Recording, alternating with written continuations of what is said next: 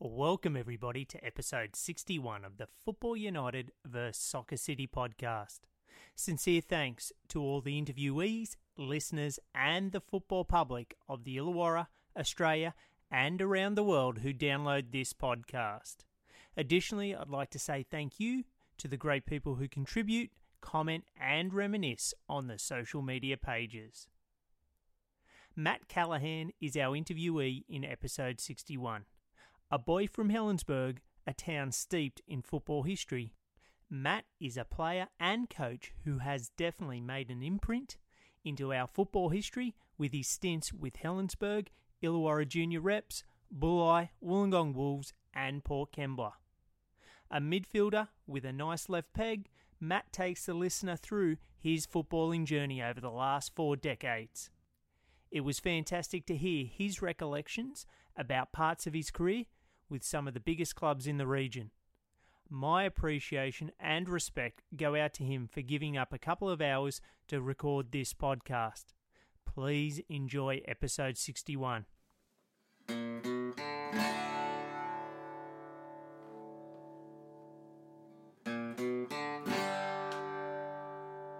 Welcome everybody to the Football United vs Soccer City podcast. I'm here in one of the best grounds in the Illawarra, Rex Jackson up at Helensburgh, and I'm here with a very, very special guest in Matt Callahan. Matt, welcome to the podcast. Thanks, good to be here.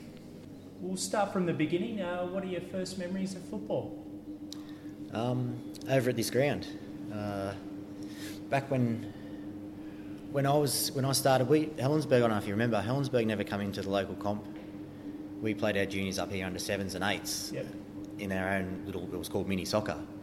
So it's funny, like the national curriculum started 15, 20 years ago, whatever, maybe not that long, but it's a small side of games and all that. So we were playing 7-a-side up here under 7s and 8s before under 9s we went into the Illawarra comp down there. So we never travelled outside of Helensburgh. Wow. So it was good. So you could come over from, I think, about under 5. Well, I was 5, I started playing, so you could play up a couple of ages. So we're talking around 1980, roughly? Yeah, it would have been, yeah. So, I just come over here and you're put into small teams, like called like the Dingoes, the Wombats and things like that. It was a good setup. There's no training or anything like that. So I'd come over and I'd have a run with my team, and then I sort of worked out pretty quick that if I sat around and another kid didn't turn up for their team, I'd get a run. So I'd get 3 or 4 games each Saturday. It was really good. And then my father played for Helensburgh. Yeah. And his name is? Steve Callahan, yeah. Yep. So, he's sort of pretty well known up this way, I suppose, him and his brother, and he was, pretty good player for the Berg back in the days. So, but back then, the main pitch now where we play, where the Helensburgh play, that was actually the rugby league field. Right. This whole setup wasn't completed. It was all coal wash over the back there. Yep. So the rugby league would play on that field and the soccer would be going on this one side by side. So when the fixtures matched up, there'd be a game going side by side. There'd be a league ball flying onto the football pitch and vice versa. Yeah, so that was my earliest memories of, And any mates or coaches in those early years still spring to mind? Well, my dad coached me from under 9s till, would have been under 12s. Yep. So, we had a pretty good little side. So we left the mini soccer, I think we played under 9s. We started travelling down the coast. And I think under 10s you probably remember too. You're about the same age group. Under 10s was a grading comp. Yeah, that's right. And then, we got graded. We were in the first division, which was a pretty good effort for Helensburgh teams back then. It was a pretty small town too at the time. So we were in first division. Never really won anything, or made the final. I don't think we ever made the finals, but we were sort of just thereabouts mid-table all the time.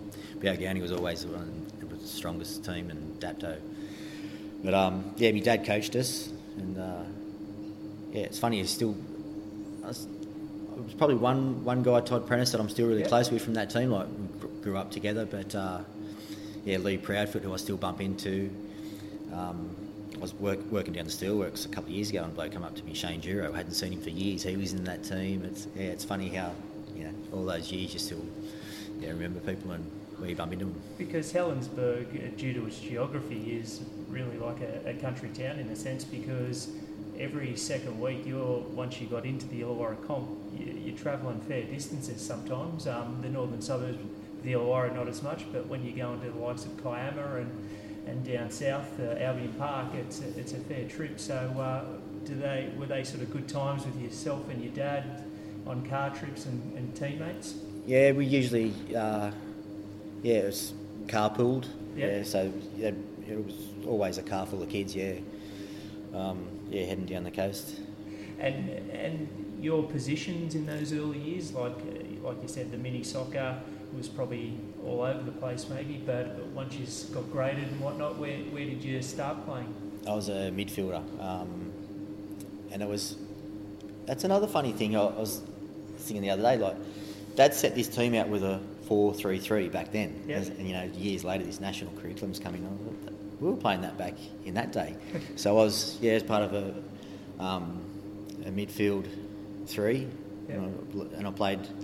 I'm left-footed, but I always played on the right side of midfield, and I had Lee Proudfoot, who was he was like a flying right winger. He was always me winger, so I could find him easy with my left foot, and it was.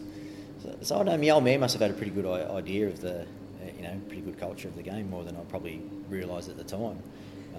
And in terms of his career, he played more in the 70s, yeah. and part of a successful Helensburgh team that won promotion from the second tier to the first division as it was at that time.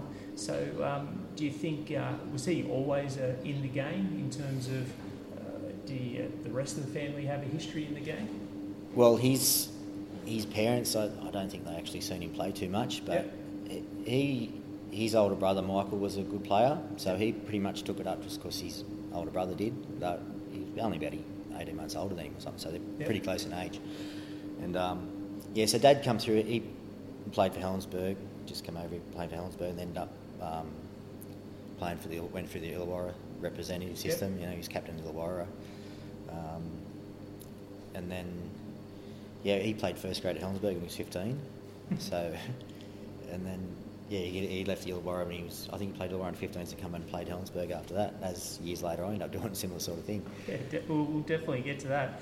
And those early years as well, the Helensburgh colours, for the people that are around Australia that listen, what are Helensburgh's colours? Traditionally black and gold stripes. Yep. We went away from it for a few years when I first started. Actually, that's up on the wall there. There's one signed by Harry Kuehl on the wall.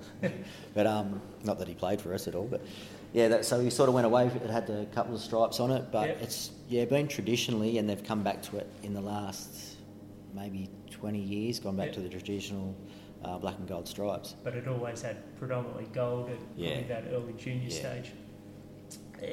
Then you talked about, I guess, being in mini roos and then being coached by your dad, but there was a point in time there where there were trials for Illawarra representative junior teams. What do you recall of that experience and how that came about? Well, I think it was under 12s the rep sort of whole scene started, and there was 5 players from that Helensburgh side. 5 of us went down to trial. It was down at Bellambi, and it's funny, I still remember pretty clearly. Scott Chipperfield he was smaller than everyone at that stage, had this little bowl haircut and everything, freckle face, but it was like streets ahead of everyone even back then. So he sort of he was one of the ones that was automatic pick. You could tell, played against him week in, week out. But the trials went over a 3 or 4 week period. Yep. Anyway, I didn't make it past the first week. I was the first one cut. Yep. I was devastated. Funnily enough, when we played, because you played for Illawarra and your club team back in them days, and I think it was the coach of Dapto was also the coach of the Illawarra team, and he come and had a shot at my dad about why I was at the Illawarra trials. And I still remember my old man saying to him, "You've got to be kidding, mate. He was the first kid you dropped." But so that was, I missed out on that, and my other mates from Helensburgh, they sort of made it further on in the trials, and they sort of there was a couple of just missed out. Would have been Lee Proudfoot and that Shane Jura that I spoke about before. Yeah. They were good players, so that they just sort of missed out on that Illawarra side then. If they carried on with it, they would have been good players. So you had that, I guess, initial disappointment, but then there was a point in time where you then did make the team. And what was that rough age? that was under 15s.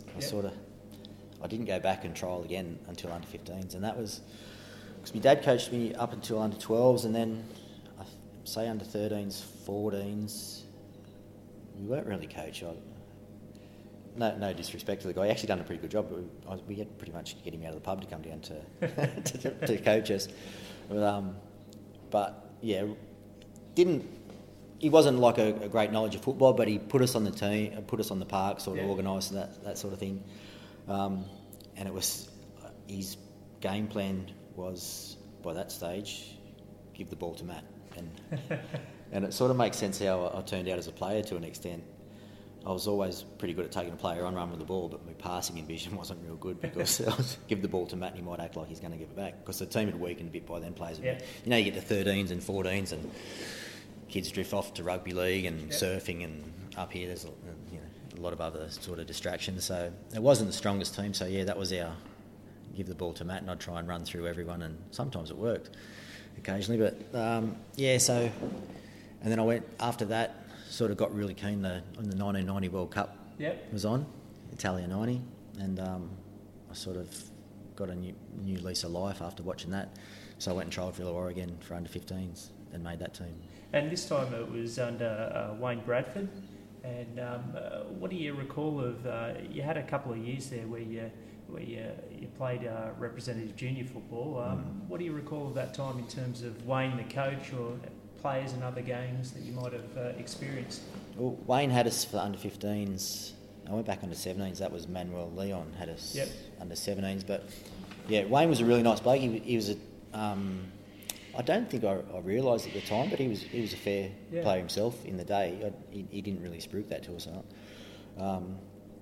Really, really good bloke. And for me, it was like coming out of Helensburgh, it was very Anglo sort of up here, small country town in them days, and going down, it was a real sort of mix of cultures, and it was really good. And it was for the first time for me, it was involved in a football culture. Like I could go to teammates and talk about Italian football or something like. Remember, you'd watch Italian football on Sunday mornings. You'd get that. You didn't get much football on TV in them days, and my teammates would know what I was talking about. Whereas up here, they'd be like, no idea, and just weren't that into it, So it was really good to sort of get that football culture. It was the first time I'd really had that sort of taste of it. It was. And how did you, like you said, back in those days, you play your club football on the Saturday and you play your rep football on the Sunday. How did you like the experience of playing against representative teams? I took to it really good, but so by that time it had changed. So under 15s. So I didn't play for Helensburgh anymore. I just played for Illawarra on the Saturday. I took to it really well. I actually trialled for the state team that year, and I was in the last two that got cut from the state side. And at the time, another thing too, Illawarra was in the second division. Right. They'd been relegated, so we were in the second division of the comp. So it was good playing, and it was another sort of culture shock coming against these. I remember like guys like Ian Polari, who ended up playing alongside years later at Port Kembla. They were in the state side. And some really good John Angelucci, really good players in that, and it's a shame I didn't make that. I'd love to have made that news. It would have been a feather in my cap making that side. Before we talk about you then sort of accelerated senior career, what about on the weekends? Like you said, the two big sports in Helensburgh, football and rugby league. So did you on weekends go and watch the Thistle play this in terms of seniors, or did you watch the league, or you just out and about? At that age, say about 12, 13, a few kids start drifting off to rugby league, which is a shame because they play it for a couple of years and then they give it away and they're not playing anything. Still happens today, I reckon. But Helensburgh had a really good side. The 87, Craig Rogers come down and coached them. And I remember, I think my dad pointed him out to me, like I was a kid, like, watch this bloke. And he was like the class. He was the big name there, but they were a good side, and there was a few. So there was a lot of guys. I think they played for Sutherland in the state league, and then Helensburgh itself had a few really good players. So it ended up being a really good side. And I remember going down to watch the grand final at Taroji, at Fernhill, down to Taroji Park. I think they might have won it 4-0 or something from memory. Yeah, I think they did the double that year. Yeah, it's going back in, but yeah. But they were a really good side, and I actually remember I might have been about, I was under 12s or 13s or something like that. Craig Rogers came over, they got him to come over and watch us play when I was just playing for juniors over here, and he came and spoke to us at half time, and he gave me a bit of a rap, so I was pretty chuffed with that too. It was, you know what it's like when you're a kid, you go and watch these guys, your heroes, aren't they?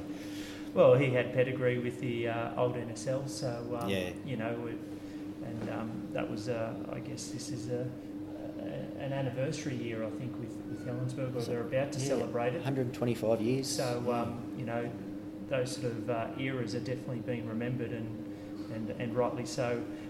For you, in 1991, you're playing under 15s with Illawarra, and then you know, you are a young bloke.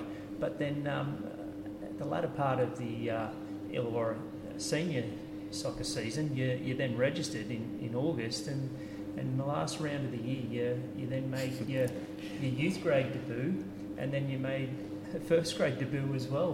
Can you talk a bit about that in 91? It's funny, I don't know, I was just naive, or I just had a real lot of front about me for a young kid, but I'd been over here when I was in the 14s playing for Helensburgh, and I'd come over and joined him with youth grade training a couple of times. And so I'd sort of been around him a little bit, and then I'm not exactly sure how it came about. We finished the Illawarra season, and I don't know how I don't think you could do it these days, register for someone that late in the season, but I actually started, it was the last comp game, youth grade were going to make the finals, so they've signed me up to play in the finals for the youth grade.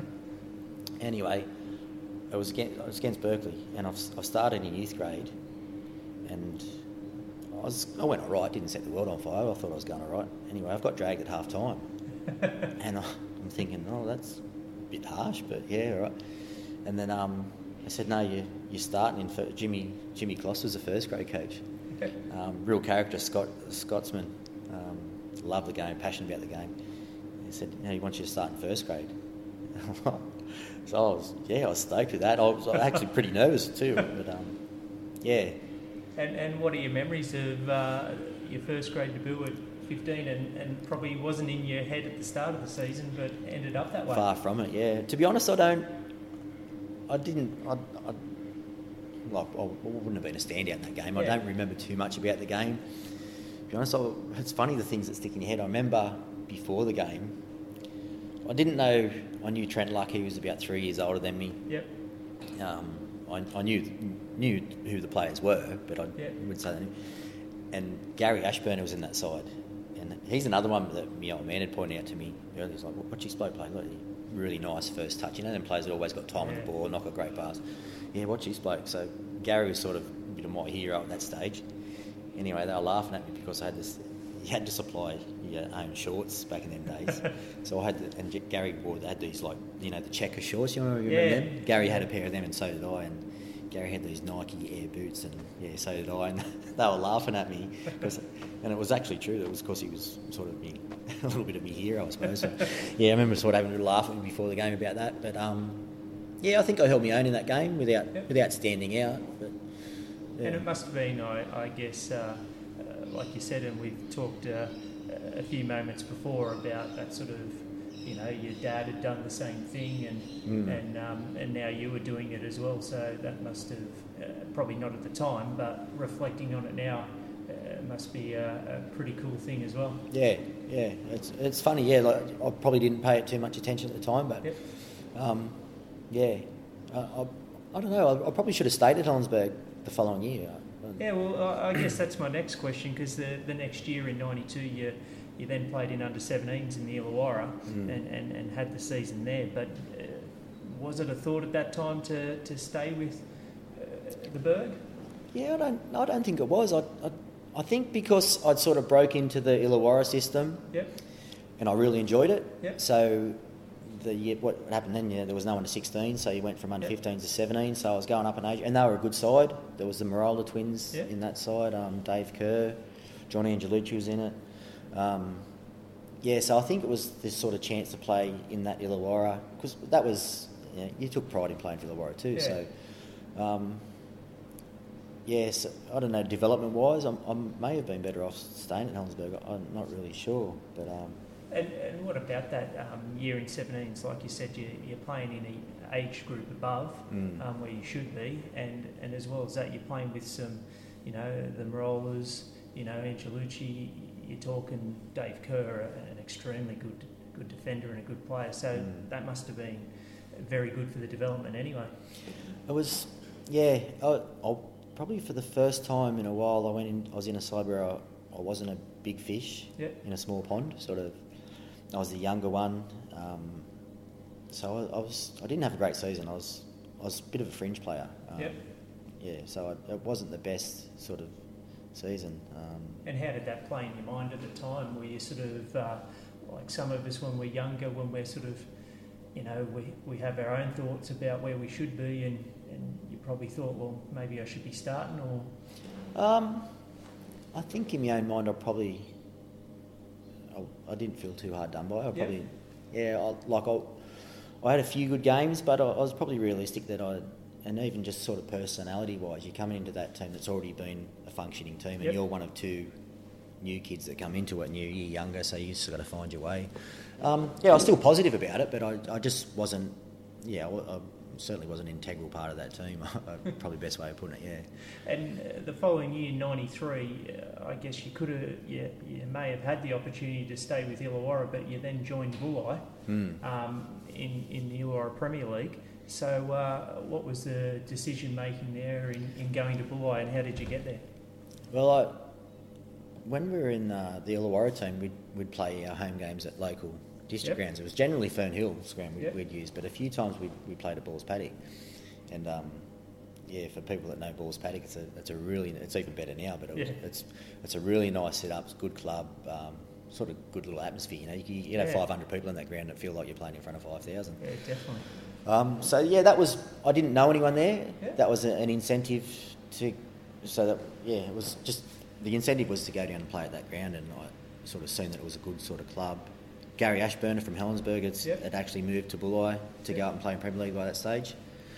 So I remember fronting up down there, and I'd played that one game with Gary. Yep. But I didn't travel down with him. I didn't have his phone number or anything like that. Wasn't like I was his mate. So I didn't really know him.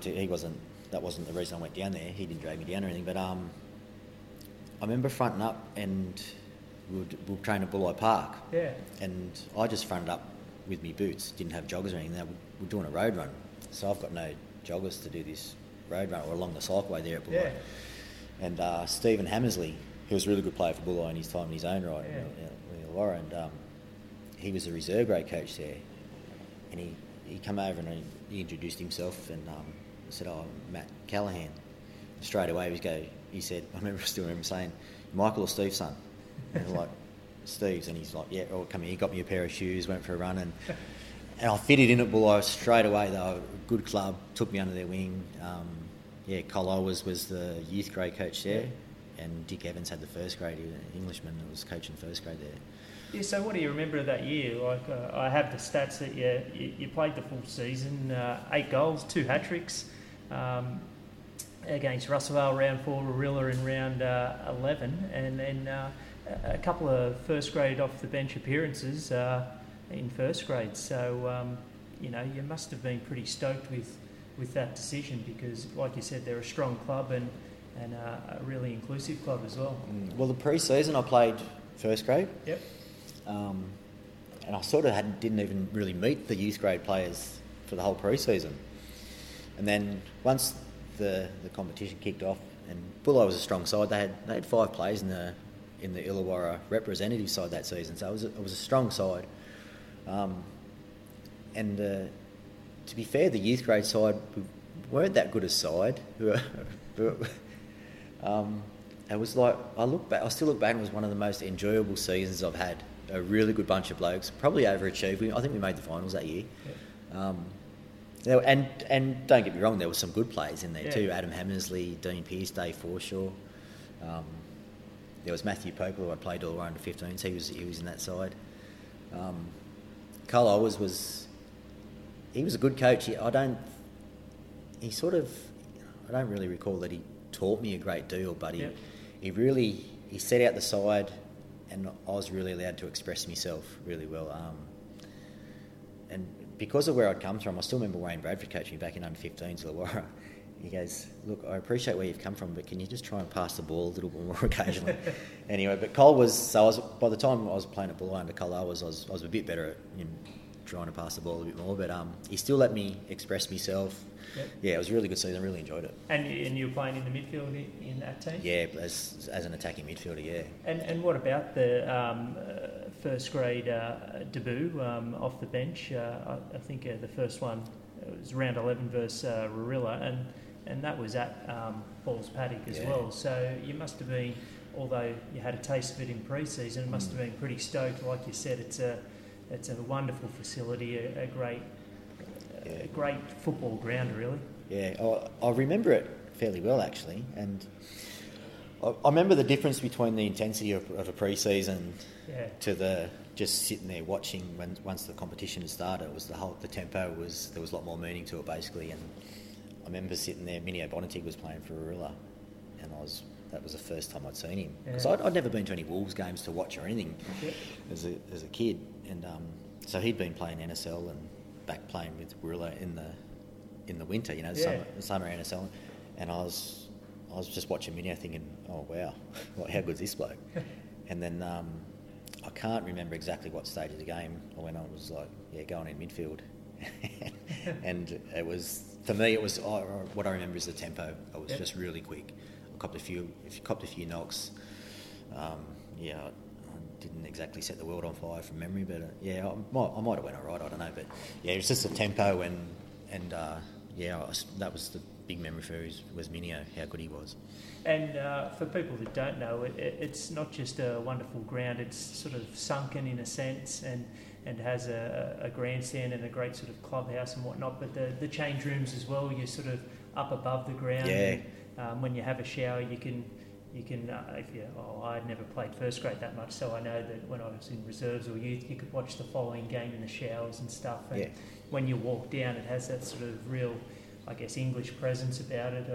So for you, was that just a buzz to be around a club like that? Yeah, it was. I seen someone on Instagram, Andrew Harrer, recently. He never played for Bulli or anything like that, but he played over 35s there the other night, and he described it as the Anfield of the Illawarra. And I thought, I like that, and it's certainly not Anfield, but it has that sort of got that little atmosphere about it. It's a great ground. So. And what about Richard Evans? Because you must have been fairly flattered early on in the season, then a couple of appearances as well that he included you as part of training and pre-season and a couple of games as well.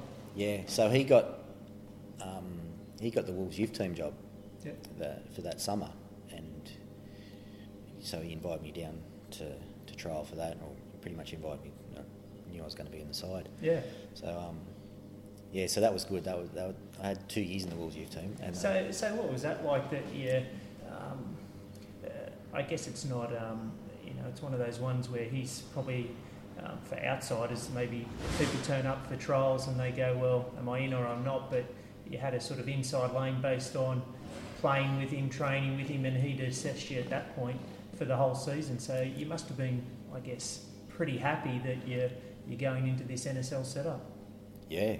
So, at the Illawarra, I guess any competition, you know the players you play against and all that sort of stuff. So, all the guys fronting up there to trial and without sounding on myself, I sort of did dominate in the youth grade that year a little bit. I had a really good season, really enjoyed it. So I was going into that age group. So it was, I was confident going that side. Had a really good first season. Got called up to train with first grade a few times, which was pretty daunting, I suppose. But really enjoyed that first season at the Wolves. And was there a difference in what Richard would do with, say, Bulli first grade and what he would do with you guys in terms of training sessions or game day tactics? No, it was pretty much, it was all similar. So I guess going into that Wolves youth team too, I knew the way he wanted to play. Instead of, he played me more on the left in that Wolves youth team. That happened a lot with me in my career though, because left-footed, you always needed usually short of a left-sided player, but my favourite position was always in the middle of the park, and generally in teams that went well, I was usually playing in the middle of the park, but I was happy playing on the left. I was always pretty good one-on-one too, so that, they put me on the left wing and a bit more room to take players on out there, that sort of thing. So, yeah, I certainly didn't mind it. And what about that NSL Youth League? How was the tempo, the abilities of the other teams and whatnot? How was that in your mind? Yeah, I took to it really well. It was good standard. And you were getting the 3 overage players coming back from the first grade too. So I remember playing like Peter Catholis and that, the guys that had played for Australia and that. Yeah. They were coming back, and they were coming back from injury, or they were. But yeah, I got to play against guys like that, and it was. But I had a pretty good season. I played well, happy with how it went, and to get sort of just called up to even train with first grade. That's. Yeah, you said it was daunting. Obviously, being a younger man, it's hard coming into a first grade setup. You've done it at Bulli, so yeah. I guess it's similar in some respects, but it's different when we're talking NSL. So, what's the first training session like when you're turning up and getting called up? It's a fast learning curve, like I said when I first come on against Warilla. Yeah. And then you're doing it, you're getting called out, like you're training with youth grade. Someone must have pulled out, someone injured or something. Dave Ratcliffe calls you over, yells out, and you're like... Dave Ratcliffe was real business-like, I guess. Yeah. I wouldn't say I know the man really well. I got to know him and all that, but he was just very business-like. Matt, over here, get in there, this side, put this bib on, and then say like Matt Horsley, Claude Cellini, Charlie Yankos comes over, introduces himself, and he goes, "Hi, I'm Matt. I'm Charlie." I'm like, "Yeah, I know." And all I'm thinking of is that goal he scored against Argentina probably 4 years beforehand or whatever. Yeah, so I was probably a little bit starstruck then, but and then the game starts, and it was like the training. This is just a training game, and it's the most physical thing. Sasha Demoski's like, you've been warned. Be careful of Sasha. He'll whack you, and because he was like I think he played NSL when he was 15. Yeah, he was real. He's a year or two older than me, Sash. Minio was there again, and I actually remember in the first little training game, I went by someone. I went past Claude Cellini and just grabbed his shirt. The training was actually harder than the game. There was no referees, and everyone's fighting for a spot, and they don't care if you're a nice young 17-year-old boy. Yeah, you're not going to take their spot. So but I loved it. Yeah, it was good.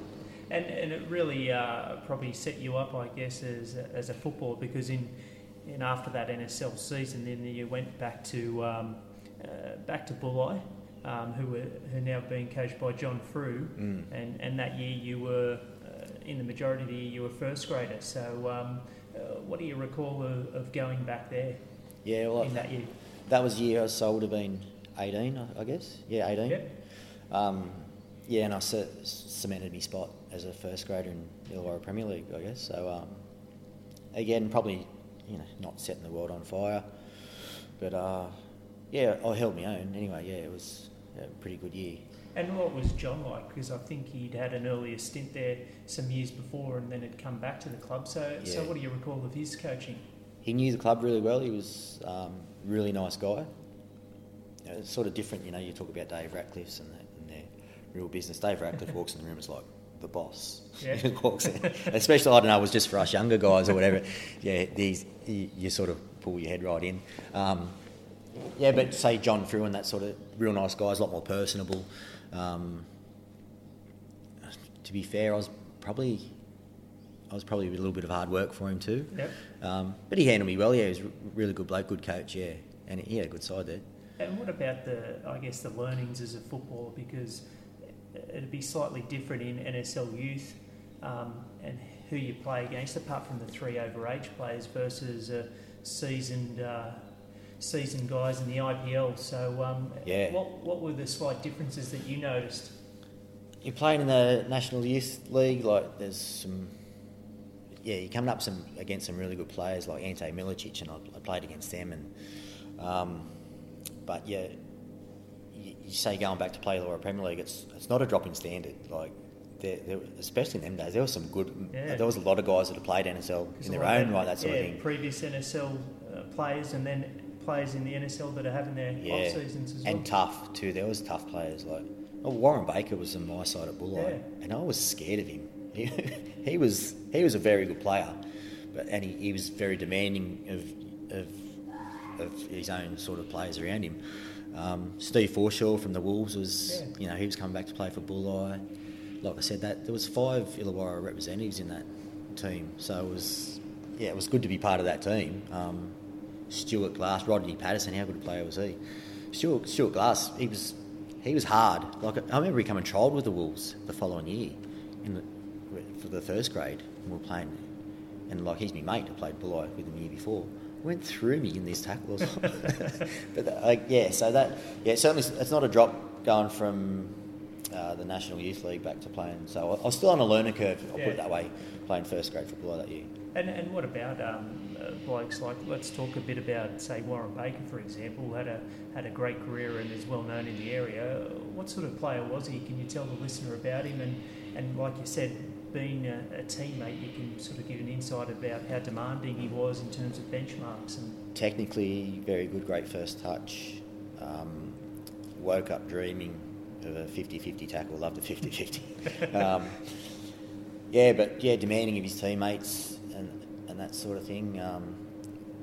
He wouldn't run too far chasing a bad pass from you. But I remember we were playing Cringilla at Balls Paddock one night, and I've given away a free kick about 35 metres out, and Bakes has torn into me.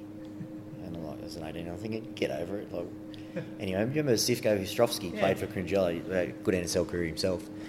Anyway, I'm in the wall, and I've heard this ball whistle past me ear as it's on its way to the top corner, and I'm thinking, oh, that's why Bakes was into me. It's still a learning curve, isn't it? When even in Illawarra Premier League, certainly, like I said, not a step down. No, definitely not. So the end of that 94 IPL season, and then you went back to NSL there for another season. So was Richard Evans still the coach, and Dave Ratcliffe was still on board, wasn't he? Yeah, he was.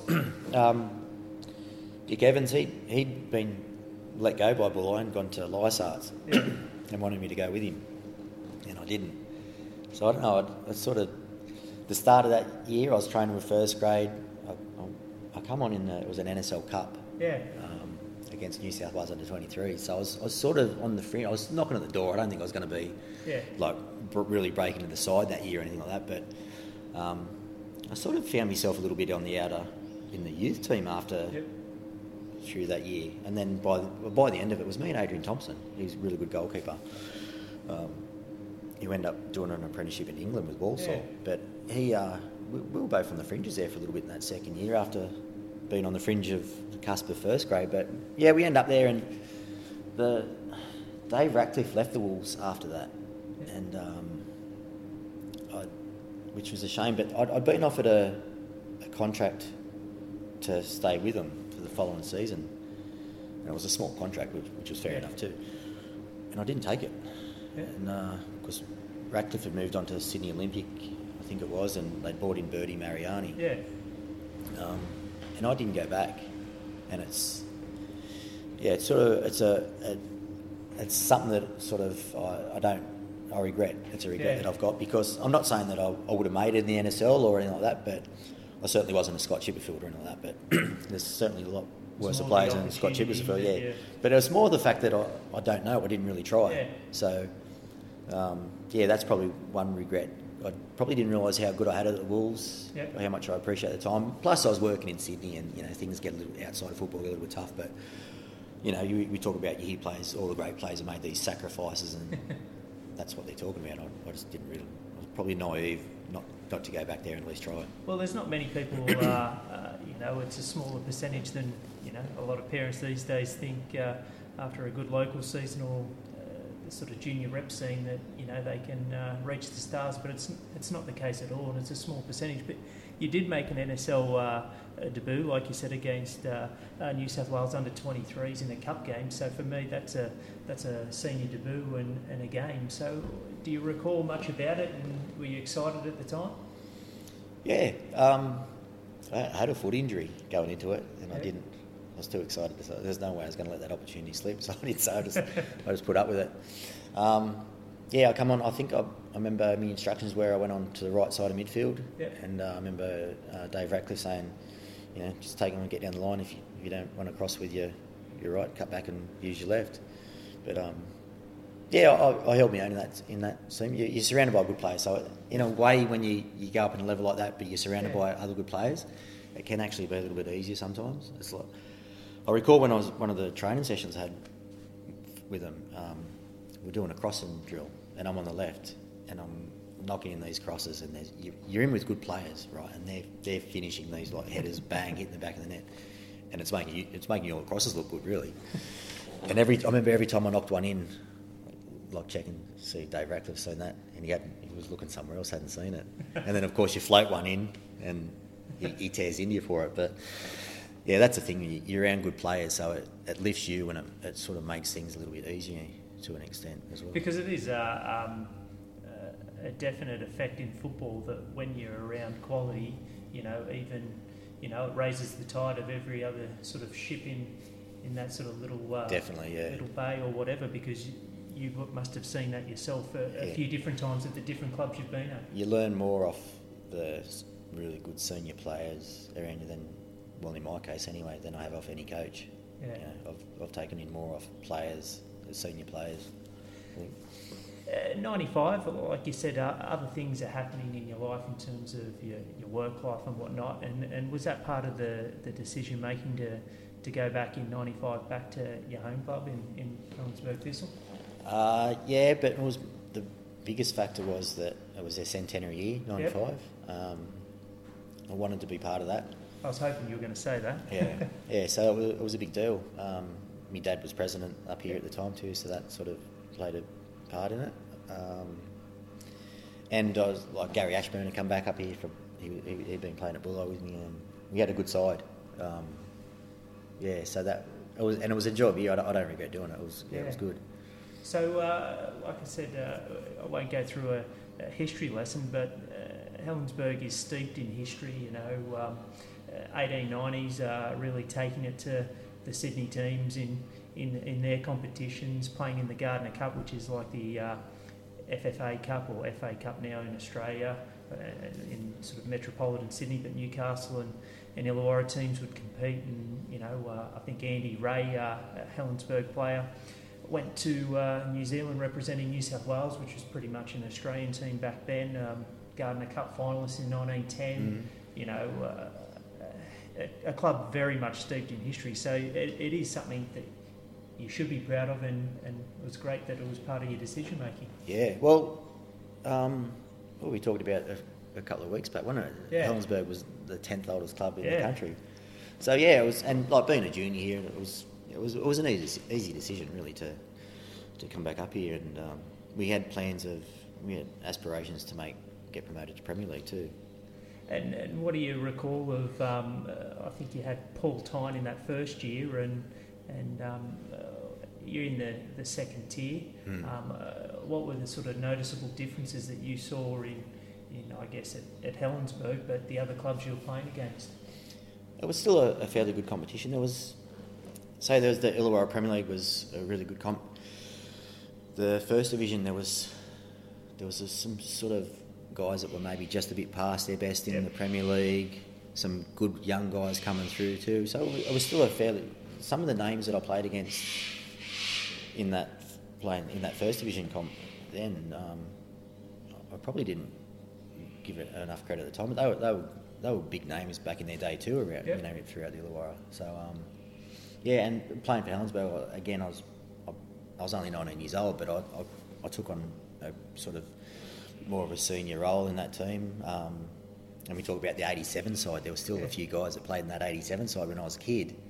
Like Tony Van Zyl, Danny Blanche, John Smith, Brett Plumridge come back. So there was 4 or 5 of them from like when I was a kid watching them play. So that was an incentive too to come back, and they'd played with my father, and then I'd been watching them, and then I ended up playing with them as well. So it was good. It was a really enjoyable year. I think we finished maybe 3rd or something. Just missed out on promotion that year. Because I think you get that in suburban football around Australia, is that people that have, I guess, played with, your dad or an uncle or something like that, and then you play with them, it does mean a lot, and it sort of is part of community football, isn't it? Yeah. And just for me, growing up, like I said, you're coming over and you're watching that 87 side, and then a few years later, it goes pretty quick. You're playing alongside these guys. You had another couple of years there, and 96 wasn't overly successful, a lot of draws in that year, but 97, your dad had come back on,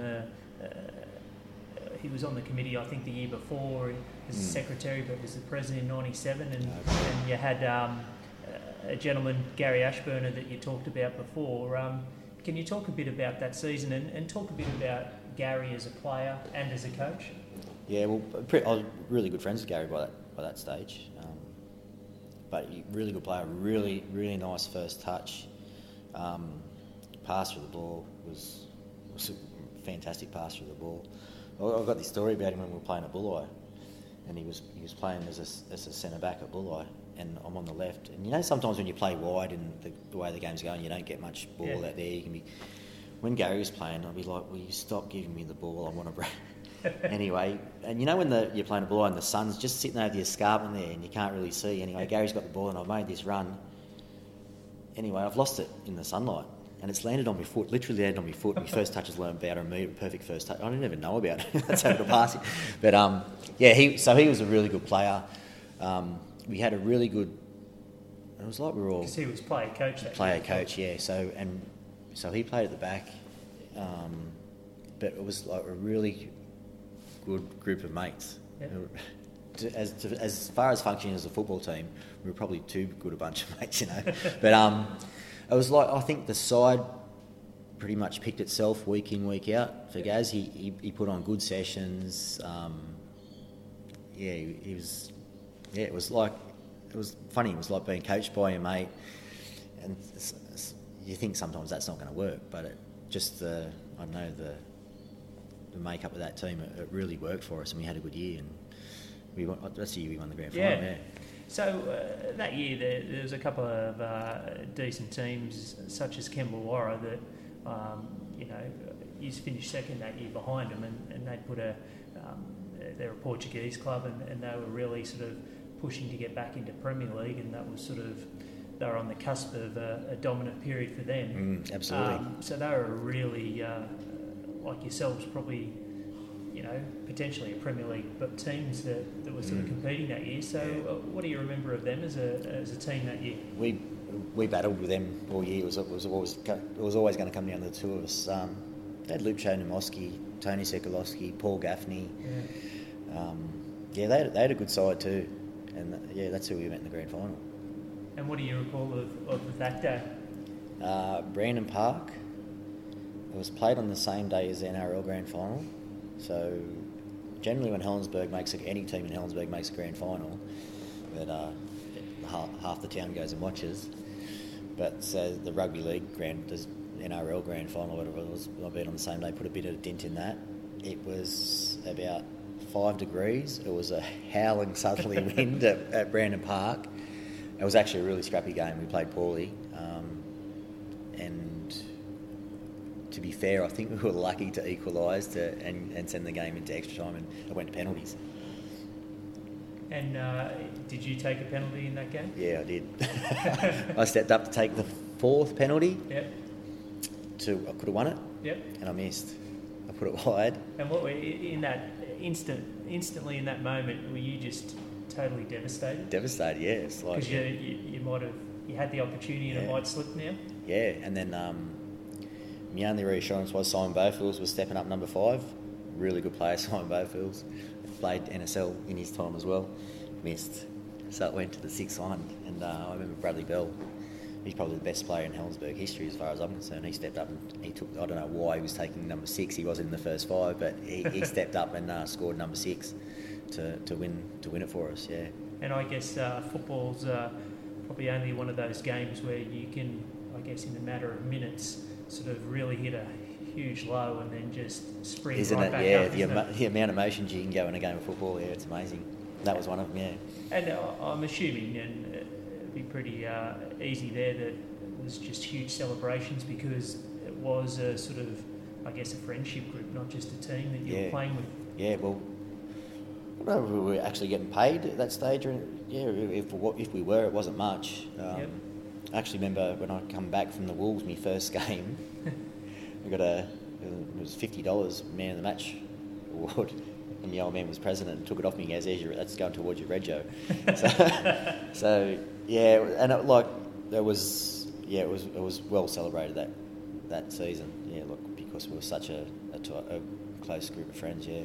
And you did, I guess. Did you go back up the next year into Premier League? You went into Premier League, yeah. Because both teams had the opportunity. So for you, I guess the football was great, the team members and whatnot, but was it good sort of getting back amongst the IPL and giving it a crack from an individual? Yeah, although the season didn't go that well for us, when you have these teams and there's normally a couple of real weak teams, it was kind of pretty level sort of competition that year from memory, but we were just sort of at the bottom. We got relegated that year, unfortunately. But it was for me. Going back, if I was really chasing the career for it, leaving the Wolves and then not going back to Bull Isles as a 19-year, I say 19 to, and then I was 22, I think. By this stage, their development years, they're really important. Yeah. I probably didn't appreciate that at the time, knowing what I know now. So, instead of progressing my game, whilst I had a really good time up here socially and some really good times, as far as career decisions, probably wasn't the best ones, but yeah, I don't regret. I had some really good years here, so yeah, I wouldn't change that grand final win or anything like that. No. But it must have been, although a tough year, it must be great, being back in the Premier League and seeing Premier League clubs having to travel up here as well and play some home games here against them. Well, I'd always, I didn't leave Bulli in bad terms or anything like that, so I was always on, and I remember we played Bulli up here and we beat them one game, but baptism of fire was Port Kembla up here, first round, and I think they beat us 5-1. It's the only time I recall being beaten 5-1.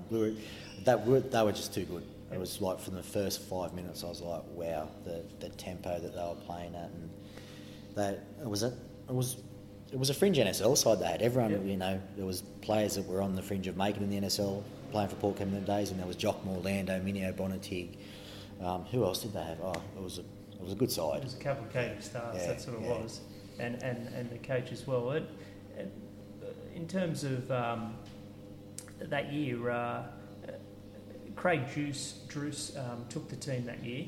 Mm-hmm. So was Gary still playing, or had he stepped aside, or what had happened there? Yeah, no, Gary was still playing. He sort of he just stepped down from the coaching just to sort of. He was sort of up in the air a bit. There was a few players who were up in the air about. It was a bit disappointing in the fact that we'd won the first division, gained promotion, and then a few guys denied whether they were going to actually play the next year, and it was a bit disappointing from such a tight group that. Anyway, we all ended up playing Simon Bowfields and all that sort of stuff. We had Sean Freestone, who had a bit of NSL pedigree behind him, come down. I think if we knuckled down, we didn't see fulfill our potential. Probably the best way of putting it that year. So that's more disappointing. Like you get relegated, and it's like you haven't really given it your best. That's the most disappointing. So. To be honest, that left a bit of a bad taste in my mouth that we hadn't done our best. So I was looking to leave after that. And how did it come about that, the nice segue before when you mentioned the first round shellacking you got from Paul Kembla, but how did you joining that club come about? Well, the hiding we got off Paul Kembla up here, I just still remember the way they pressed the ball, and with no time on the ball, they wouldn't give you an inch. But I think it was 4 or 5-1 they beat us. But the goal we did score, Sean Freestone scored it, but I'd made a run, about 40-metre run to lay the pass off for him. So I think they noticed me then, and then we played him in I think it was an away game down. It was a night game down there. It may have been a Bantam Cup game, and I scored a really good goal against them. And then, so obviously Adrian Olsen was sitting there watching that, and it was. The district presentation night, the big presentation night at the frat, I went to that, and I was on the Helensburgh table, and Noddy being the big personality he is, he's walked past the table in front of him, shook my hand, said, "Can you introduce him?" And then he said out loud in front of me, he goes, "I'm not one for chasing other teams' players, but I want that kid," or something. And I was just anyway.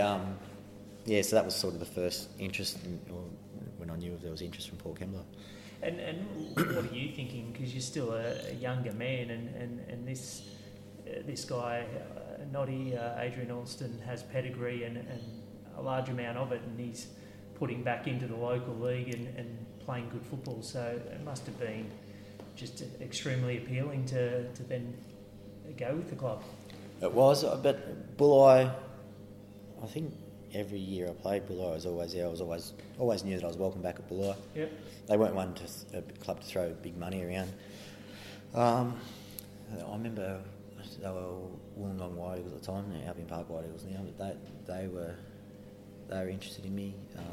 Northern United, they were around. Phil Carr, who was a good coach in his own right, they'd contacted me. I had a few offers, and I also went up and I trialled with Sutherland. Okay. Who were in State League 2, it was called at the time, and they wanted to sign me, and then I spoke to these other clubs a little bit, just sort of sussed it out, and then I don't know why the difference was. I said I want to talk to Noddy, because it was a club. It was Vince Rochilla that approached me.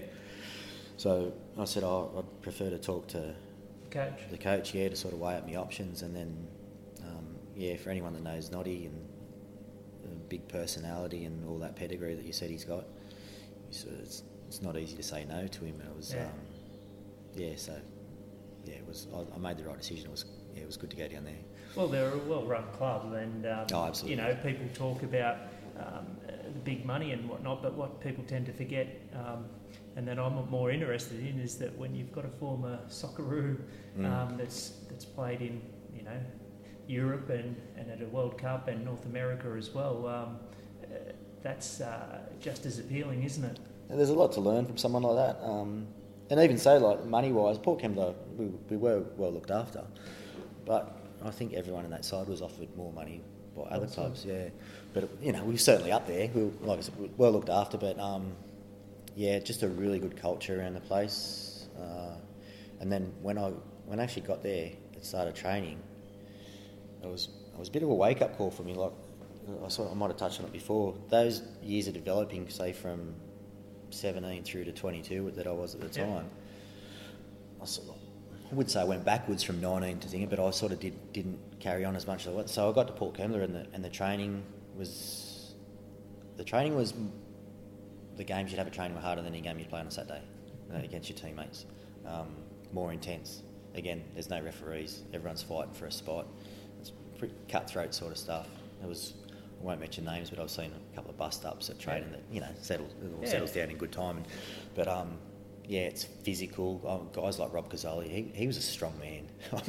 And I remember I sort of fancied myself in a bit of battle sort of stuff too, so I remember sort of I'm going to serve it back up to him, and the more I served it up to him, the more he liked it.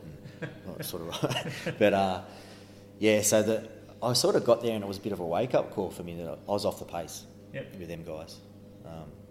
And what do you recall of that first year? Because, like you said, Phil Carr's Northern United ended up winning the league, and people probably didn't really pick it, although they had some very good players. But Port Kembla then did the business in the grand final. But what do you recall of the year yourself? Well, that year, like I said, I was off the pace, but I was in the side, so I was, say, maybe first third of the season, I was in the side. And I was struggling with a bit of a knee injury, nothing serious, but I was struggling a little bit. And I knew once I got this, if I was out the side, I wasn't going to get back in a hurry. There was people knocking on the door. So I had a minor arthroscope on my right knee, and I didn't get back in the side. I was thereabouts, but I was playing reserve grade. I probably played more, I would have played more reserve grade that year. And there was also the thing leaving a club like Helensburgh and the doubters. They come and say it to you. There not much come out of people from Bulli. They wanted me to go there. They would have been doubting me, strong club and that sort of stuff. So that was motivation to certainly stick it out. So I was playing reserve grade out at Port that first year. always on the bench and coming off the bench playing first grade and improving the whole time. Like I said, the training, I could handle my own in a game for Port Kembla because I could find some space and play to his strengths and that sort of stuff. But we used to have these sessions at Port Kembla. It was, say, 4-on-4, 4 on the outside of the square possession, and it was intense and pressing the ball. I'd never come across that. It was so it was a real adapting to that for me. And so like I said, played reserve grade. All 3 grades, Port Kembla made the finals at the end of the year. So the semi-final, right? I'm supposed to be going playing reserve grade. I can't remember where it was. Yep. Got a call on the Saturday morning. We need you for first grade. Someone's pulled out. I'm not even sure if I'm starting, whatever. So first semi-final against Bulli at Cringilla, yep. Korean Park, middle of the park, where I prefer to play. Like I've been playing that for reserve grade against my old club Bulli, and I haven't put a foot wrong. Beat them 6-0. It was like so. Then we've played the second semi-final to go into the grand final. Yep. We've played Northern United at Brandon Park number 2, who won the league. Yep. And again, I've had another blinder, and I'm thinking I've timed this run perfectly. I'm in the side playing the grand final here. About 2 minutes to go in that game, fractured ankle. So yeah, missed out on the grand final that year.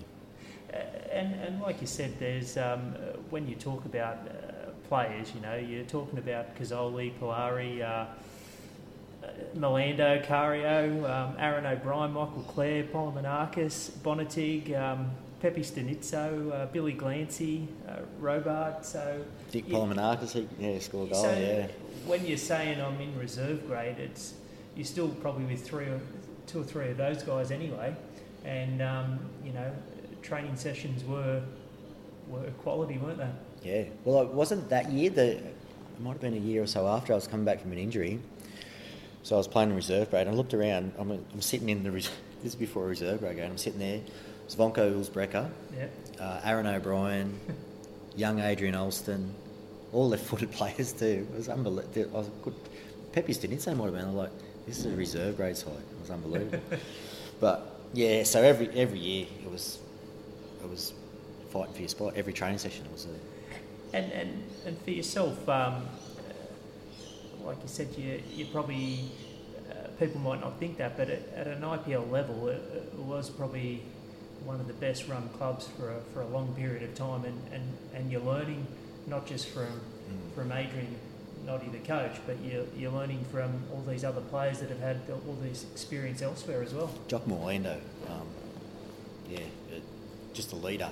Yep. Minio Bonatig, the best player of... I can't believe he never played for Australia. He had a lot of injuries and stuff sort of thing, but technically just so good, so professional attitude and everything as well. Polari, Youth International. This is all just Andrew Ravanello coming up from Canberra, NSL. What a player he was. And so it's an interest to me that, or I'm curious about how did the team dynamic work? You've indicated how it worked on the training paddock, but who was it? Jock more so, or who were the leaders out on the pitch when everyone did their job and everyone coming off the bench knew what to do? I'm imagining, but who were the leaders out in the field? I'd say definitely Jock, yep. and then Minio. Yeah. Jock was very professional.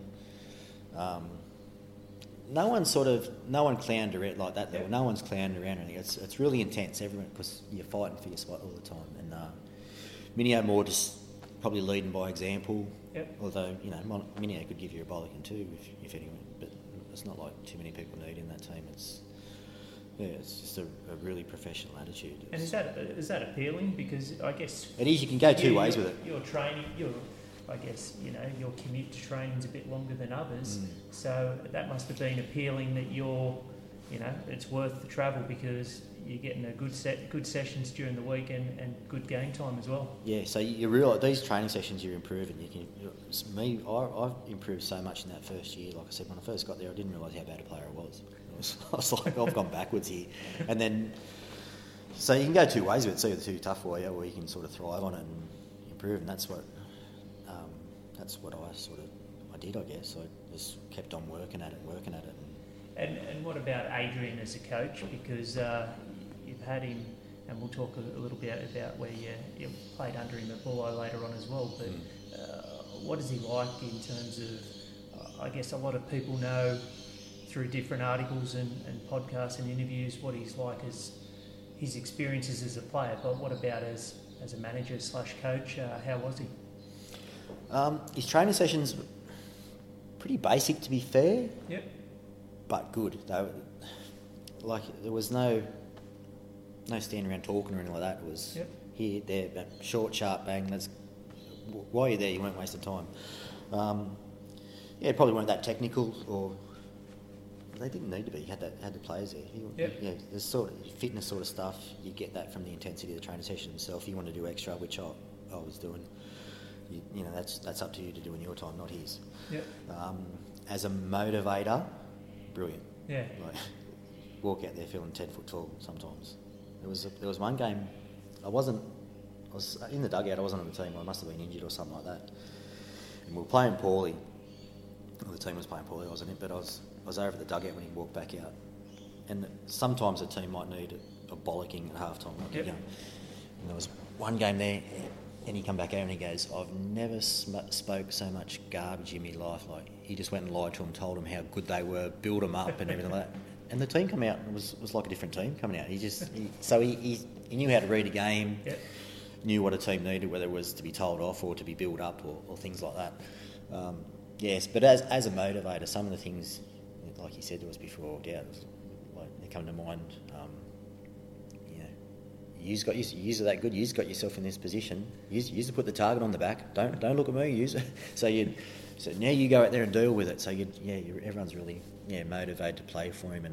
And training wasn't like his training sessions. Like I said, they were short and sharp. Yep. So you sort of left wanting that little bit more. Yep. So instead of fronting up on the weekend, and I've had this with some coaches, you front up on the weekend and they're talking too much to you and telling you things you already know or whatever. Whereas Noddy was saying what needs to be said, not more, not less. You front up the weekend, want more, you're ready to go. So he had a pretty good balance like that. And what about the club itself? Because winning was an attitude there, and there were other good clubs at the time that had quality players as well. But Port seemed to win the trophies more often than not. It was a great committee and sort of supporters and volunteers, weren't there? Really hard working committee. And if you're a hard working as a player, which I was, they could see that, they appreciated that. So I was accepted really well into Port, and there was other players that went there that didn't work out for them because there's a big turnover of players at a club like that. But it didn't always work out for everyone there. But they were probably the ones that weren't willing to work hard for it. So if they seen you were hard working, and even if you didn't play that well, they'd appreciate that.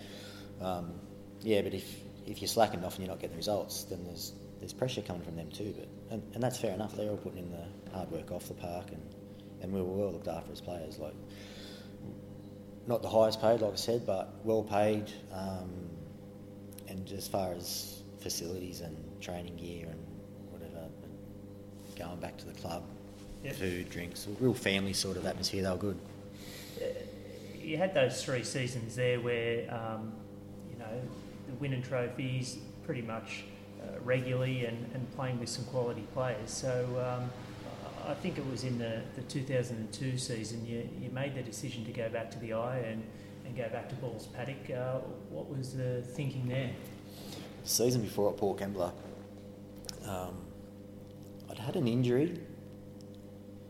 It was probably the year in his 3rd season there where the year before we won the league in the grand final. Yeah, the double.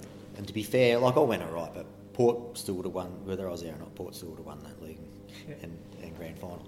The 3rd year, started off playing really well, had a bit of an injury, and the team's going well again, so I didn't come straight back into the side, but I was playing well, I was happy with how I was playing, got myself really fit, so by the time the end of the season, I'm back in the side, playing well. Final series, I'm super fit. Anyway, we've come up against Coniston in the grand final at Cringilla. And we were down, I think it was we were down 3-0 in the first 10 minutes. Yeah, it might have seemed. It was early goals. Anyway, I'm still right up for it. It might have been 4-0 at half time, something. But I'm second half, like I said, I was super fit, and I'm right up for this challenge of going out. And anyway, he took me off about 5 minutes in the second half, and I was. So that, like, sometimes you get dropped and you take it on the chin. You deep down, if you're honest with yourself, you fair enough. That one hurt, and then like as I've mentioned before, I think Bulli I'd always stayed pretty close with Bulli, really good club, and I was always welcome back there. So I went back to Bulli the following season. Yeah, it might have been a bit of a knee-jerk reaction because that year with Bulli, the club wanted me back there, and they had Bruce Tilt there. Yeah. I don't think Bruce Tilt even knew who I was or really cared. So it was more a case of the club wanted me, but the coach wasn't that fast. So yeah, that season. And you've been through a season in '98 where Helensburgh had been down the bottom, and so you're in a relegation battle all year. That year in 2002 with Bulli. So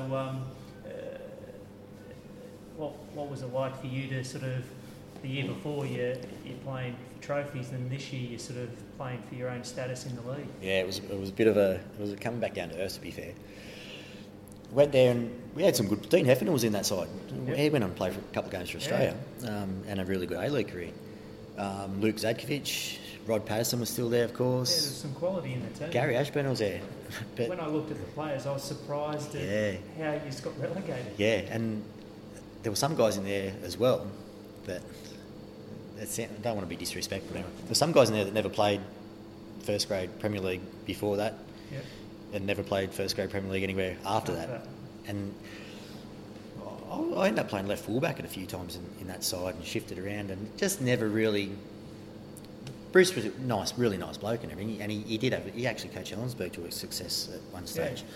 So sometimes you fit in the club, sometimes you don't, and it didn't work out well for Bruce at Bulli either. Obviously getting relegated, but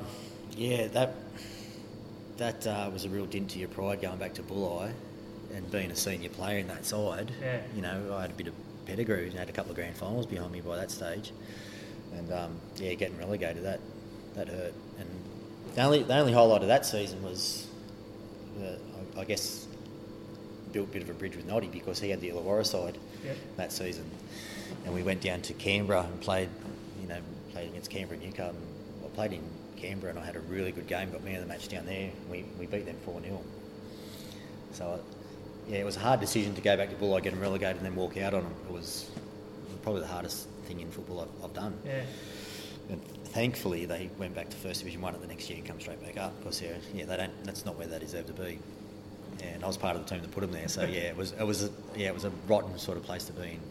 And it would have been, like I said, they've had, probably since the 80s onwards, and it's been sort of 4 decades worth of success, and maybe only a couple of poor seasons, and that being one of them. So. Did you notice around the club with the committee and that they were in a sort of unusual situation?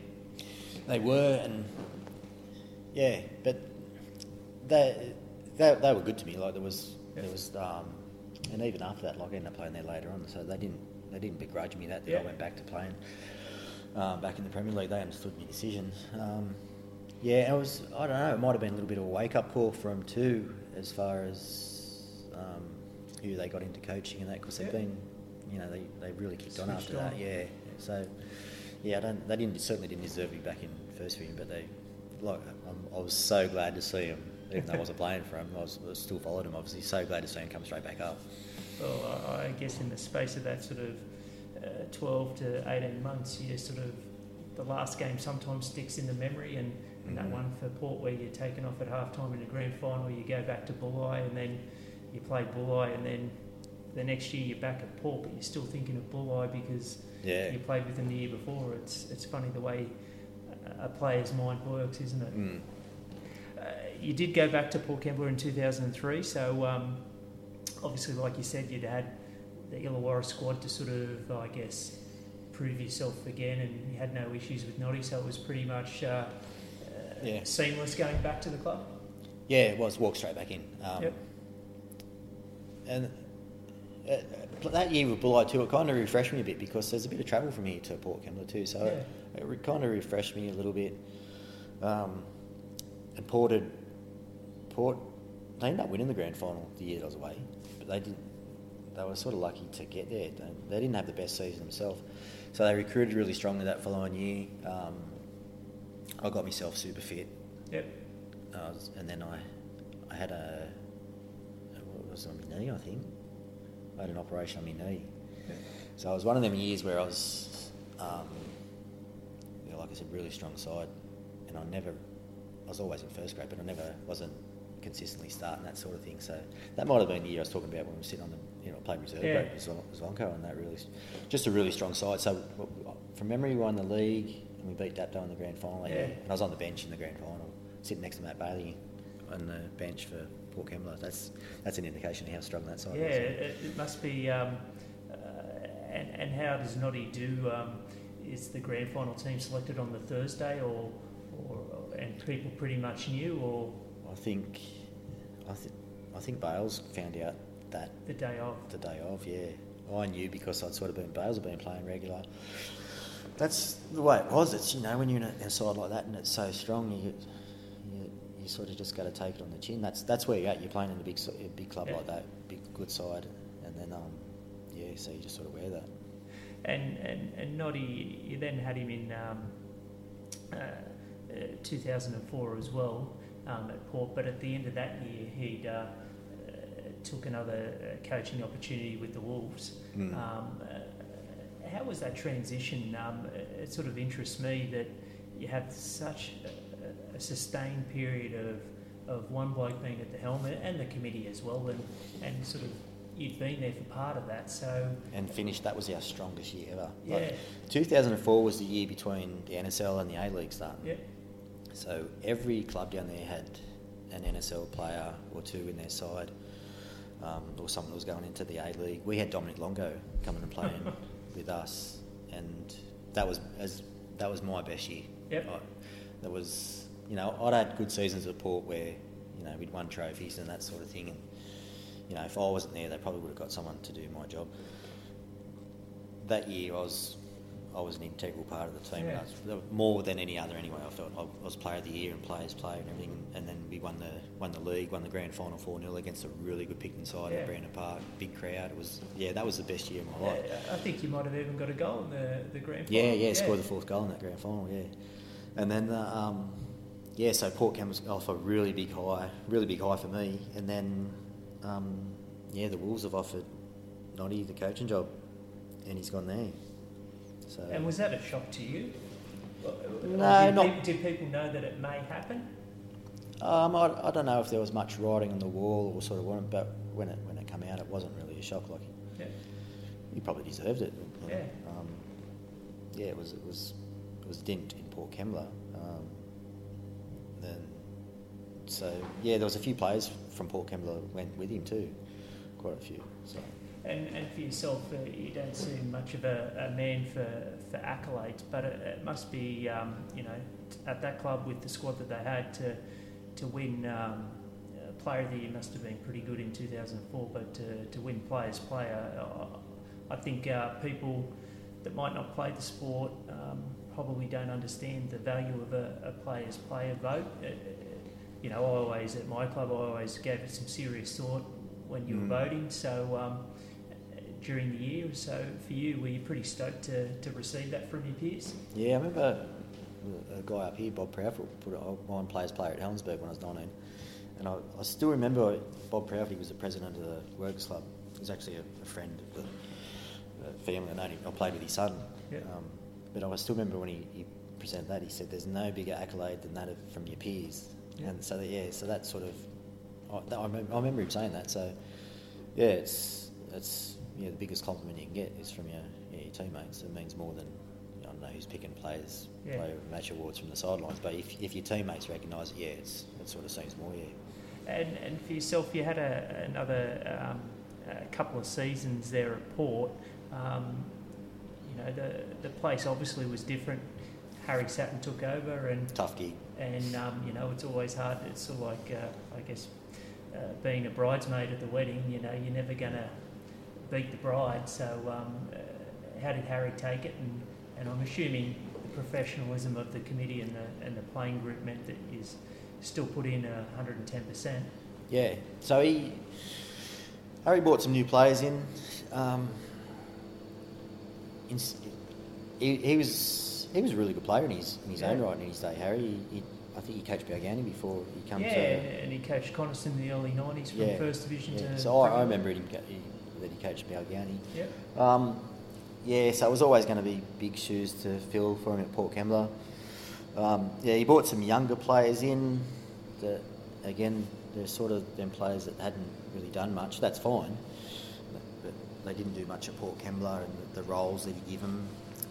My role actually went from being an integral part of the middle of the park at Port Kembla. He played me on the left again, and sort of a little bit more out of the engine room. And it was the results weren't there. We sort of battled, and then I think it was midway through his second season at Port Kembla, he got moved on and replaced by John Fleming. And how was John for the time that the rest of that time? I think in the 2006 season. Yeah, he was odd. I don't know if I was one of his type of players. Yep. Again, it was funny him coming in. It was a big call him coming in too, because he'd coached Kembla Warra for years. Yeah.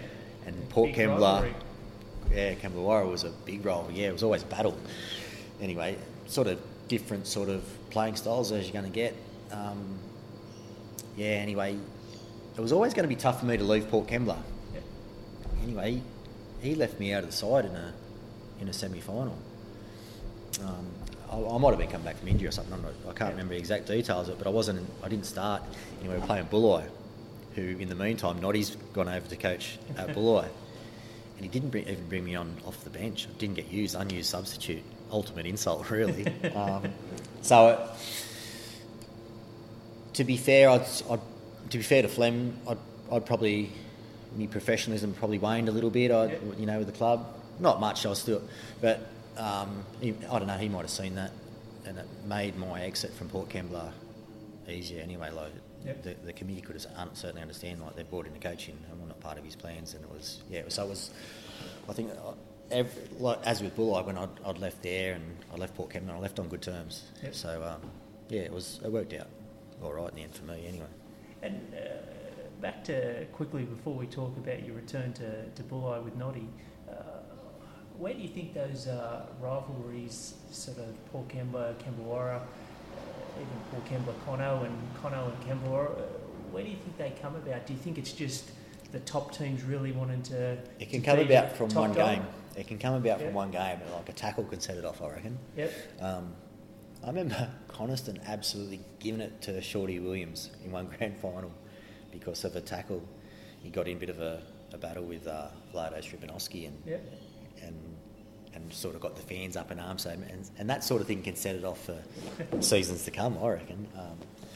Kembla Warra, Kembla Warra, good crowd. Like the grounds are 500 metres apart or probably something. No, they're not. They're pretty close anyway. So that good sides. They always had a few guys that were real sort of spoilers. They'd turn the game into a fight if they could to sort of put you off. So sometimes that was our tactic. Yep. With Port Kembla, we know what it's going to be. They want to turn into a battle. Go out, win the fight in the first 5 minutes. Then settle down and let your football do the talking, but don't go out and let them intimidate you in the first 5 minutes. Make sure you win that first. That first tackle's always usually a bone crunching sort of one. And it was, and that was a good thing about them Port Kembla sides. But as far as being able to play, everyone was up for a battle too. You're right. They'd fight you for it. People that watched it would know, but I guess looking back historically. People just see, I guess, Trophy Wins, good football team, but you were a tough team as well. Could match it with anyone. Minio Bonatig, like I mentioned before, the technically best player I've come across, but he was tough too. His whole career he'd been battered, so he knew how to look after himself too. So it was Shorty Williams, Rob Casali there, and Jock Morlando, who was tough. He was there in my early Port career. Yep. Michael Clare, he'd love a tackle. Kane Maccabee, all.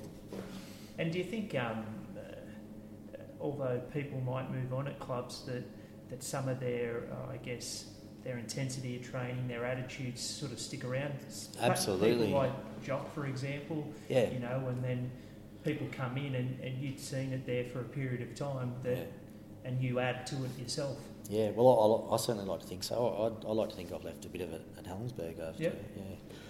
So, yeah, definitely. And for yourself, Bulli, you then rejoined them in 2007. So it was a pretty easy decision based on what you said about the latter part of that time with Port in 2006 and Noddy being at Bulli. Yeah, good. Again, it was good coach, good side, great club. Yeah, well back in there, welcomed with open arms. It was good. Loved it. And what about him at a different club? Had he changed in any way, or pretty much he does what he always does? Short, sharp sessions, great motivator, and a good reader of the game. That was always the same, especially the first couple of seasons, and then there was might have been my third season there. I can't remember. It sort of all blended into one another a little bit. we made a couple of grand finals, didn't win any of them, which was a real sore point for Bulli for like 32 years. They went without. Yeah, 86. That was their last one. Yeah, so it was. We never won a grand final with them. We made a couple and got beaten. So it got so close. And by that time too, Dandeloo was really that real powerhouse, big money, internationals playing for them. So we were always there about it, but just never got across the line. So that was, that was the toughest part about it. But it was just really good being back at Bulli. Like great facilities, good club, well coached. Yeah. And although we'll come back to it and talk a bit about your coaching or player coaching and whatnot. When you went back to the Berg, was it a good thing to see that when Bulli ended up winning the grand final a couple of years ago and sort of erasing that sort of so-called hoodoo from not winning it? For me it was unreal because my son played in it. So he was man of the match in the grand final, and he scored as well. So that was. Because that must have been, I guess, not just a proud day as a dad, but in terms of being a former player there and missing some opportunities yourself in grand finals with them that then was finished and you were a part of it. It was like I made my own little contribution because of my son that played in it. So I'll take a little bit of credit for that where I can get it. But that was great.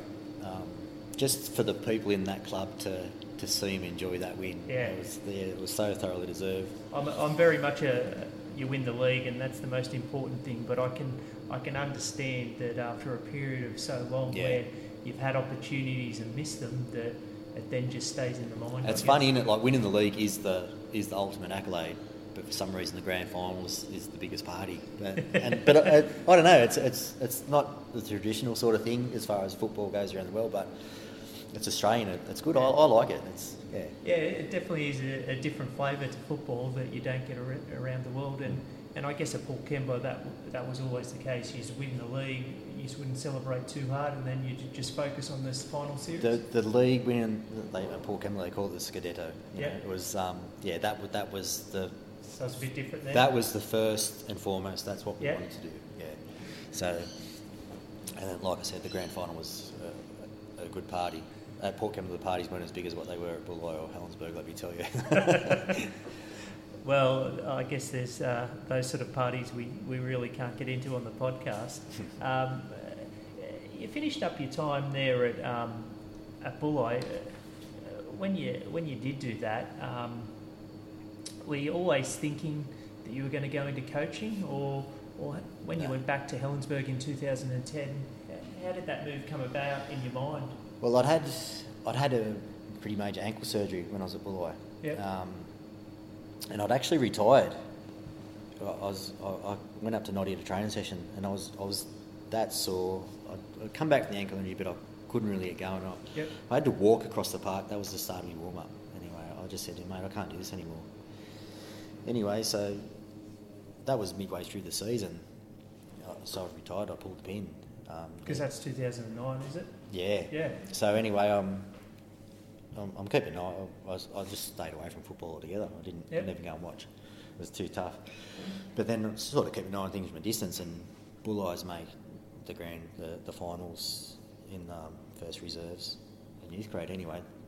Talking to players, and they were short on numbers for reserve grade. And they said, "You're still registered. You want to?" I said, oh, well, I've had 4 months off from my ankle. Yeah, I'll come and play reserve grade for you. Anyway, I've played fairly well into reserve grade semi-finals. Noddy says, you're in first grade for the grand final. Wow.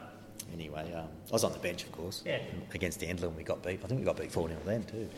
So that was my last game for Bulli. It was 4-0 grand final defeat, but it was, it was good to be part of the grand final sort of thing again.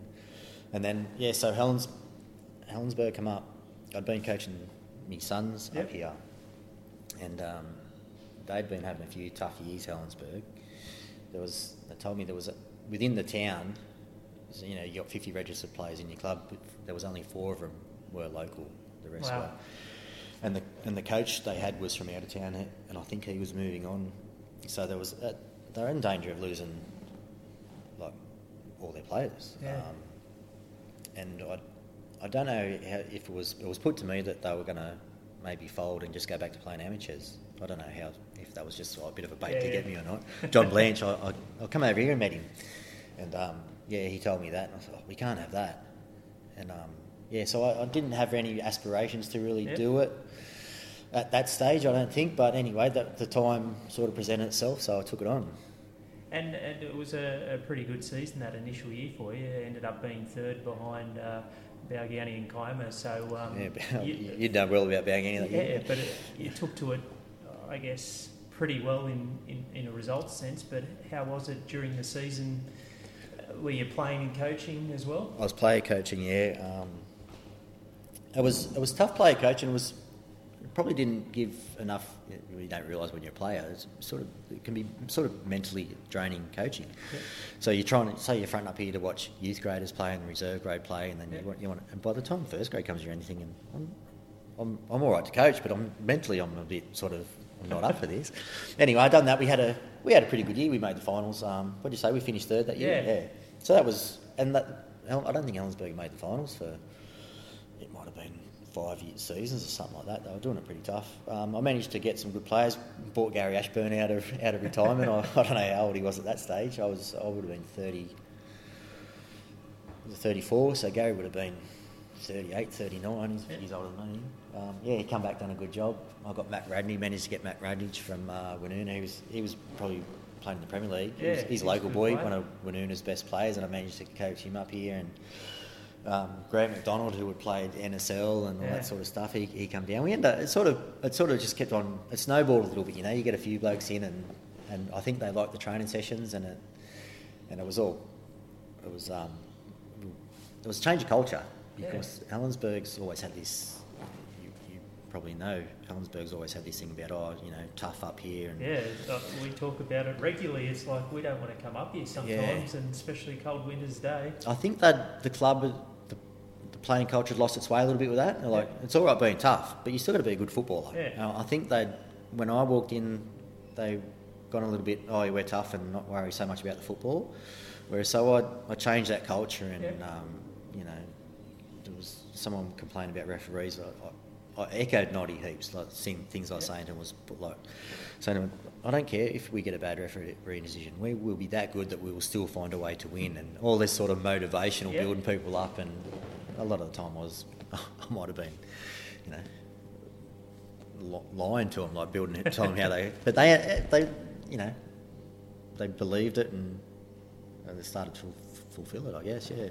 And I guess from a personal level, was it satisfying to see that the club was then, I guess, in front of your eyes changing, and then what you'd have been a part of many years ago, because you hadn't been at the club for a period of time, that it was starting to change, and it was a positive change. Yeah, it was good coming back in here. Like I remember I come to their presentation night from the season before I took over, like that, and they'd announced me as the coach for next season, and I said it's I've been here for something like, was it 10 years or something like that, and there were still people from the committee were still there, so it was good to see them, and I acknowledge that, and it sort of snowballed, and we ended up with a few pretty good sides. But the most rewarding thing was, like, I remember playing. We had 4:30 kickoffs up here at the time, and not in the first season so much, or the set. By the time the third season came around, we were playing really good football. It was really good.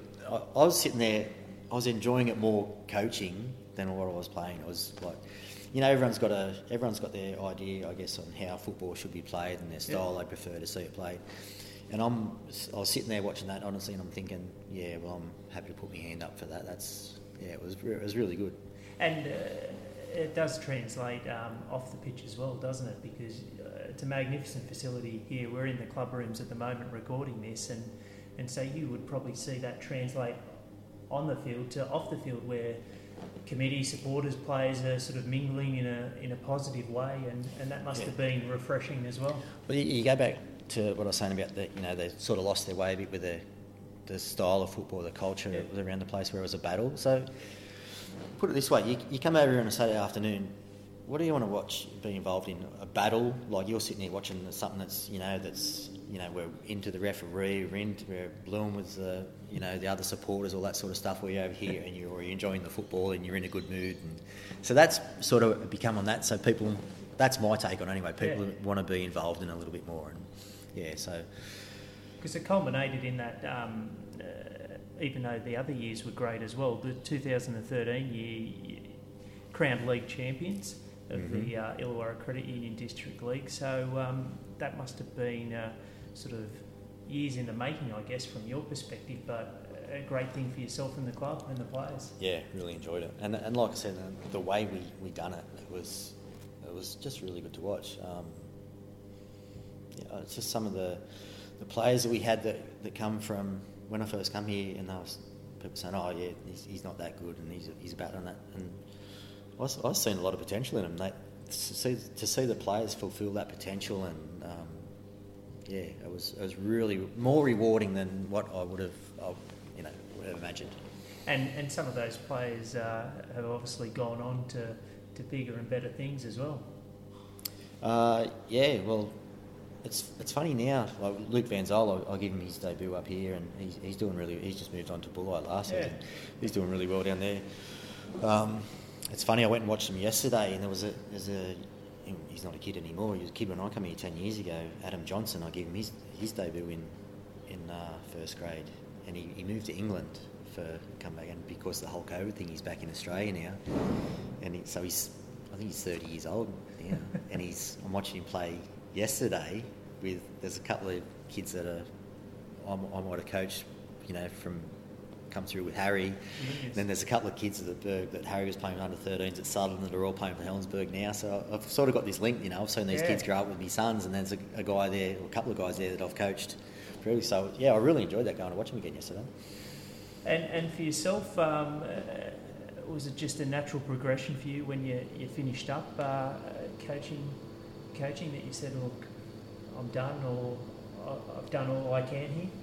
It was more my work situation. I started to travel a little bit for work, so that made it a little bit tough. But I sort of fell into the coaching because I was coaching my sons, and then I took on the Helensburgh job because I guess it was in the back of my mind, something I'd like to do. Yep.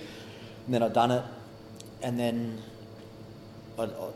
you want to obviously go and watch your sons play too. So they're playing, in Sydney or whatever like that, wherever they were at the time. So sort of just moved on from it, and then they actually got me back because Paul Mickelmeyer coached 1 year, and then I think Rod Crichton, they had him for a season or two, and that finished up mid-season. So I finished off the season for when Rod moved on, and then I sort of got out of it. Clearly, Brad Boardman come in and coached up here. Was a really good fit for him for, I think he might have been here 3 or 4 years. Yeah. And now they've got Andrew Payne up here coaching, who played under me when I was coaching here. Really good pedigree. Comes from a real football family. So they're in a really good place at the moment, Helensburgh. So for yourself, you spoke about your sons and your kids and coaching them. So is that the sort of joy that you get at the moment, that you've then watched them progress in their careers, and Harry, obviously you spoke about him with at Bulli and what he's done there, but he also is successful in his own right in the NPL as well. He had that 2 seasons with Bulli where he won 2 league titles and the grand final for them that broke the 32-year drought we spoke about. Then he moved on to the Wolves. had a good season, won the league, the NPL, New South Wales NPL there, and then he was unlucky. He fractured his eye socket. He missed out on the final series of the New South Wales ones, but he got back for the national series, which they won that. They beat Brisbane. So he's moved on to RP now, and then I've got my younger son, Joe, who's playing youth grade up here for Helensburgh now. So I went down to watch him yesterday. And, cool. So he's a good little player too. So yeah, enjoying watching him play, part of the Berg sort of thing. He'll probably work his way up through the ranks, I guess, and it's good. And yourself, you still in the last few years have had a kick around with the Hogs.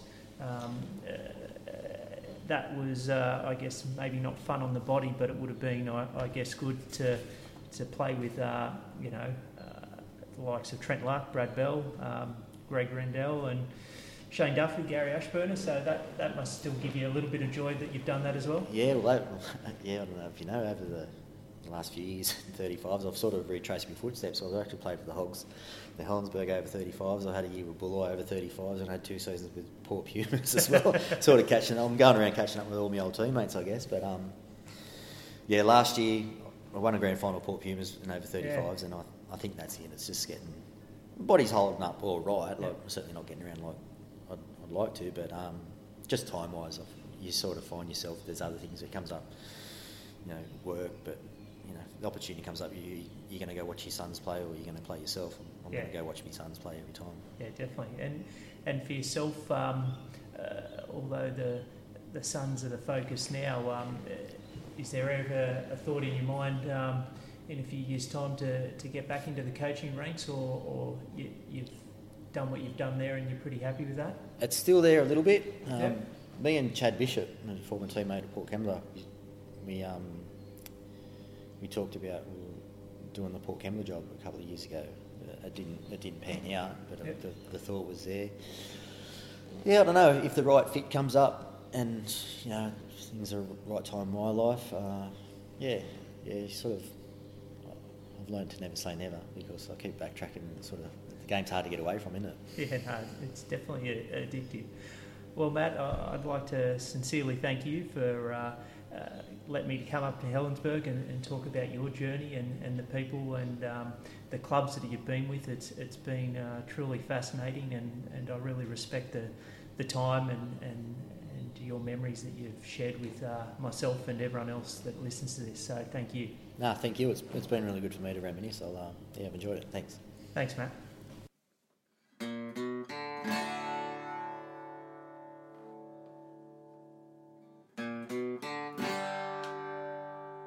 Thanks again for listening and downloading episode 61.